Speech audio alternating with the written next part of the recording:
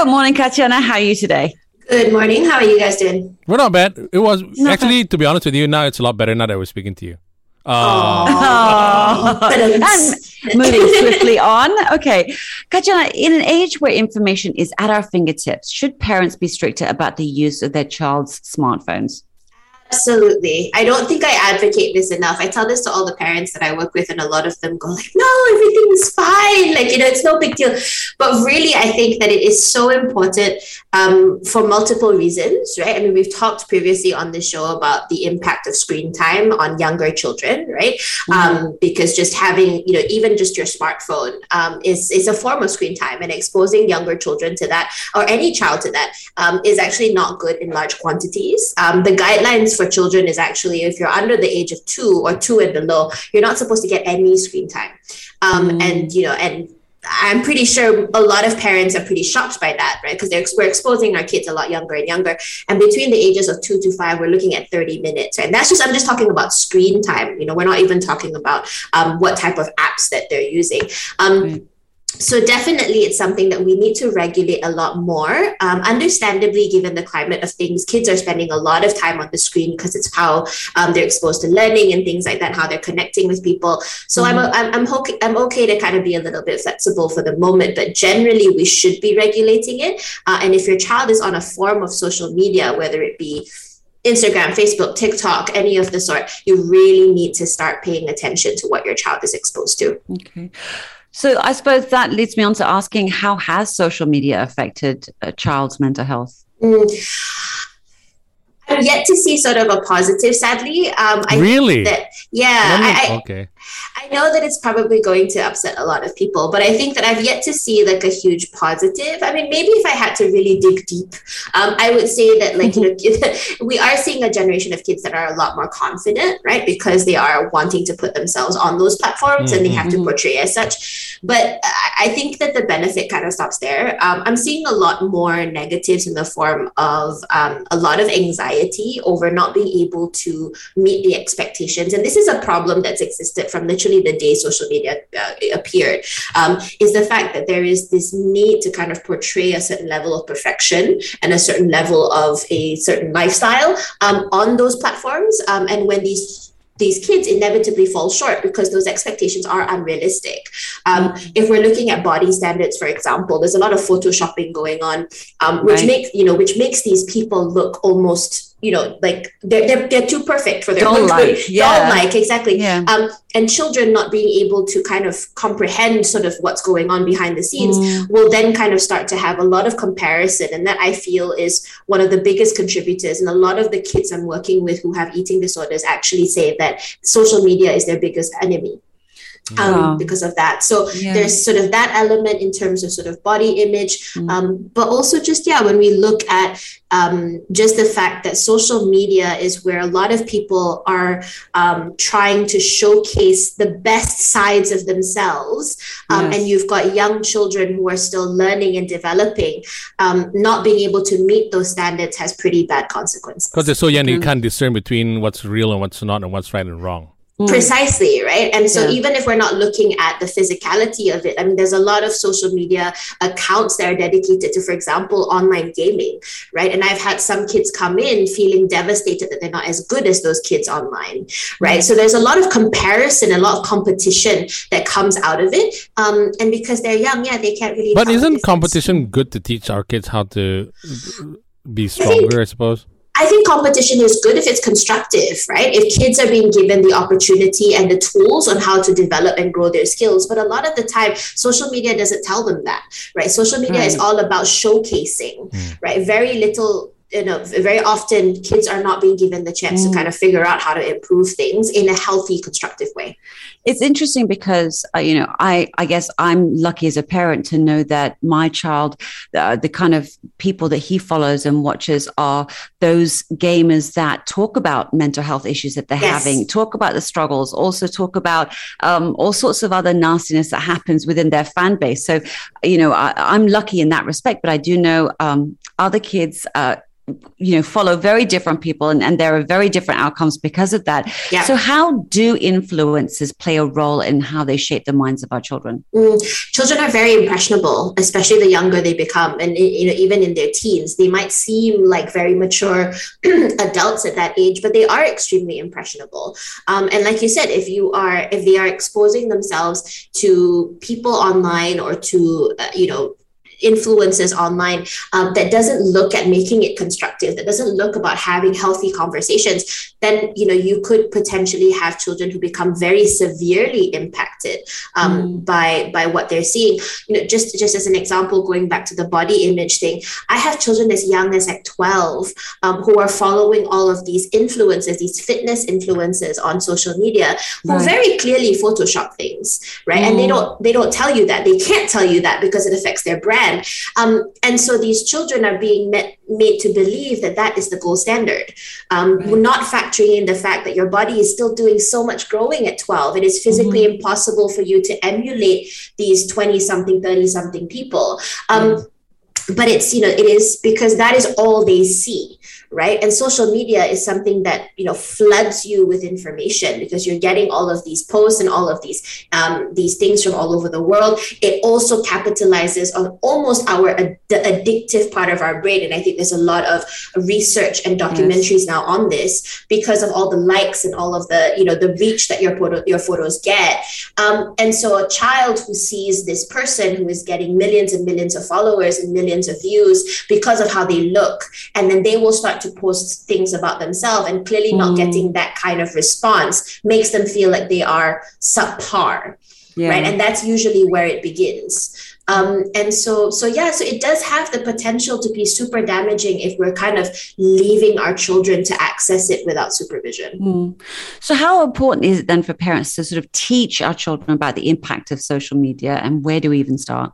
I think it's really important to be able to educate our kids on what social media is, right? And about the fact that things that are being posted need not necessarily be the truth, right? I had a conversation with a client of mine who has a YouTube channel, and she was getting quite distressed because she was watching content from other people's channels, right? And then I had to sit her down and be like, okay, well, you have a YouTube channel. Do you kind of all the things that you're concerned about, do you do it before you put content up? And then she was like, no, I don't. And I said, well, then why do you think they do? Right. So they don't kind of put that connection together. When they see something online, they think that it's a reflection of truth rather than, they don't think about the fact that people are maybe doing things behind the scenes that, are constructing it, right? Exactly. Or constructing it. So I think it's important for parents to have that conversation with kids, that what you see on social media need not be, and often isn't, a reflection of the truth, right? Show them how things can be doctored online in terms of images, have conversations with them about how just because it's being shown on social media need not be that you have to emulate that, or it need not be the truth. If something bothers you, you should come and talk to someone so we can help figure out whether it's real or not, or whether it's true. But to be fair, Tatiana, there are some influencers on YouTube and also on on Instagram and whatnot who do show the behind the scenes stuff and of how course, to do it. Yeah. Like I love how some fitness influencers actually show you like what you actually see, but what they're actually doing. They're tucking here, they're tucking there. There are some who do that, right? Yeah, so absolutely. So I see that there is definitely a growing movement, right? I actually saw this one account recently where this fitness influencer showed how different angles of photos will show different physiques. So I think that it is definitely a growing trend, which is really, really good.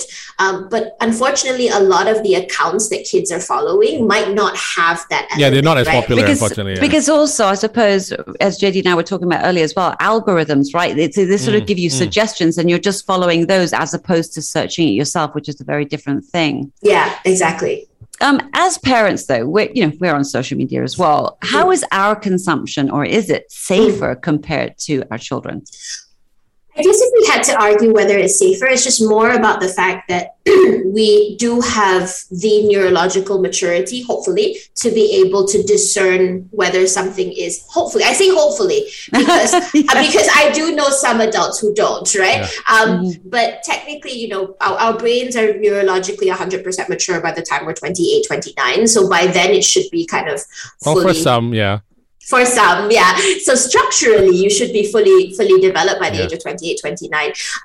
But what the kind of person you become is a whole other question.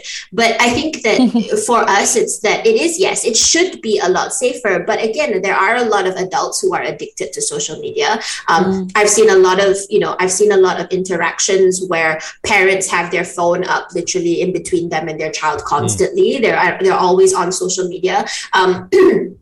I've seen parents who are more interested in wanting to get likes than sort of whether it's healthy for their child and their families. They're constantly wanting to document things. They put their children's pictures up on social media, which is also a dangerous thing. So I have seen it kind of snowball. So I guess like with anything, everything in moderation. Like I said, research has shown that social media and device usage activates the same part of the brain as any other type of addiction. So, we have to be very, very careful. Even for adults, like I've noticed that sometimes I'm just scrolling through TikTok or whatever, and some of these are like hilarious because there are certain things I like and I get obsessed with it and I just can't stop scrolling through it and I start sharing it on our groups and whatnot. And then another thing that sometimes happens is like something that looks seemingly very, very innocent, like something called a boom challenge that I just recently discovered. It's these girls who are just they look nerdy and they're wearing glasses and everything. Suddenly the music changes, boom, and then they're showing off all parts of their bodies. And I'm like, whoa, this is on TikTok. That's not safe for kids. I discovered it by accident, Yeah, right. Yeah. And so that's the thing, like kids are not able to police that because they're seeing other kids do it. So they think that it's acceptable. They're seeing other people do it, right? And they don't think about all of the impact of that, right? And so that's where I think like parental involvement, is important, right? Because we're not aware of what our kids and it's always hidden behind some hashtag that says body positivity. Yes, I understand that you're proud of your body and everything, but how you're influencing other people is completely different, right? Yeah, exactly. So there's a dark side to social media, definitely. Also interesting, going back to sort of what the parents are doing, oftentimes devices are shared. And so what you may be following or obsessed with as an adult, a particular influencer, whether it's exercise or whatever, depending on how the child views it and sees what your reaction is to it or what you say about yourself after looking at it also has an impact, doesn't it? Yeah, exactly. Especially when it comes to things like eating, right? So I've had certain cases where parents got really engrossed with like a certain type of lifestyle due to social media. They want to follow certain ways of eating. And then they're so restricted that their kids are picking up the same habits, right? Because remember, kids are very much monkey see, monkey do, sadly, right? And so when you are, having reactions, a very simple example, I had this parent, say like, oh my God, I can't have any sugar because it just, makes me so fat. Something's innocent like that. And then you start to see the child now avoid sugar, right? But then you're like, oh, I don't understand why my child doesn't want to, consume sugar because it's fine for them. And I was like, yeah, but how do they know that? Right? Because they're looking to you as a reference. And so I think that there are certain things that parents don't realize. Like it's perfectly fine if you want to do certain things, but you need to be able to ensure that your child doesn't develop the same aversions because their body needs very different things. Their mind needs so many different things than you might, right? So yeah, absolutely, right? So like, I think there are some videos online of like, moms and dads, like adults who are into like doing all those TikTok videos, those dance videos. And then you see the kid on the side, like doing the same thing. Yeah. That's exactly it, right? So they will copy. And so if you are engaging in unhealthy practices with social media, your kid is going to follow. Like even for me personally, like I think all Apple devices now have this thing where they shame you every week and tell you how long you've been on your device. Oh, Yeah, that must be something. Okay. They actually have like a notification, a screen time notification that tells you how many hours you've spent in the last 7 days on your device. And it's made me super embarrassed when I see how much time I've spent on my phone.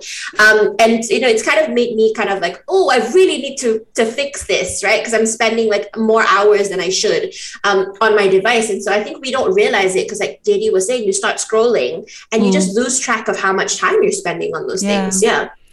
Okay. I guess with children being away from their peers, how do we ensure then that they socialize without getting mentally affected?